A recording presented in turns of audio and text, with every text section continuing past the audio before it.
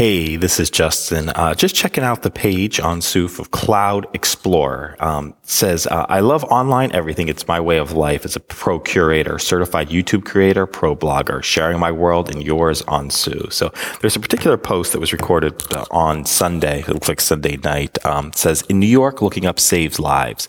We were waiting for a red light in the city that never sleeps. We had an intense day, me and my uncle last week, while hitting the pavement hard, speed walking about a mile. I enjoyed the sight, snapping random shots like this one. It sure was fun. I look forward to capturing many more city street shots. Feel free to tag along for the journey. I will add a story to many of my voyages out in New York City. This winter is going to be an awesome experience. Cloud Explorer. So this post has 37 comments already. And, it's the story behind the story. And I go around, I walk a ton in New York City every single day and I take pictures.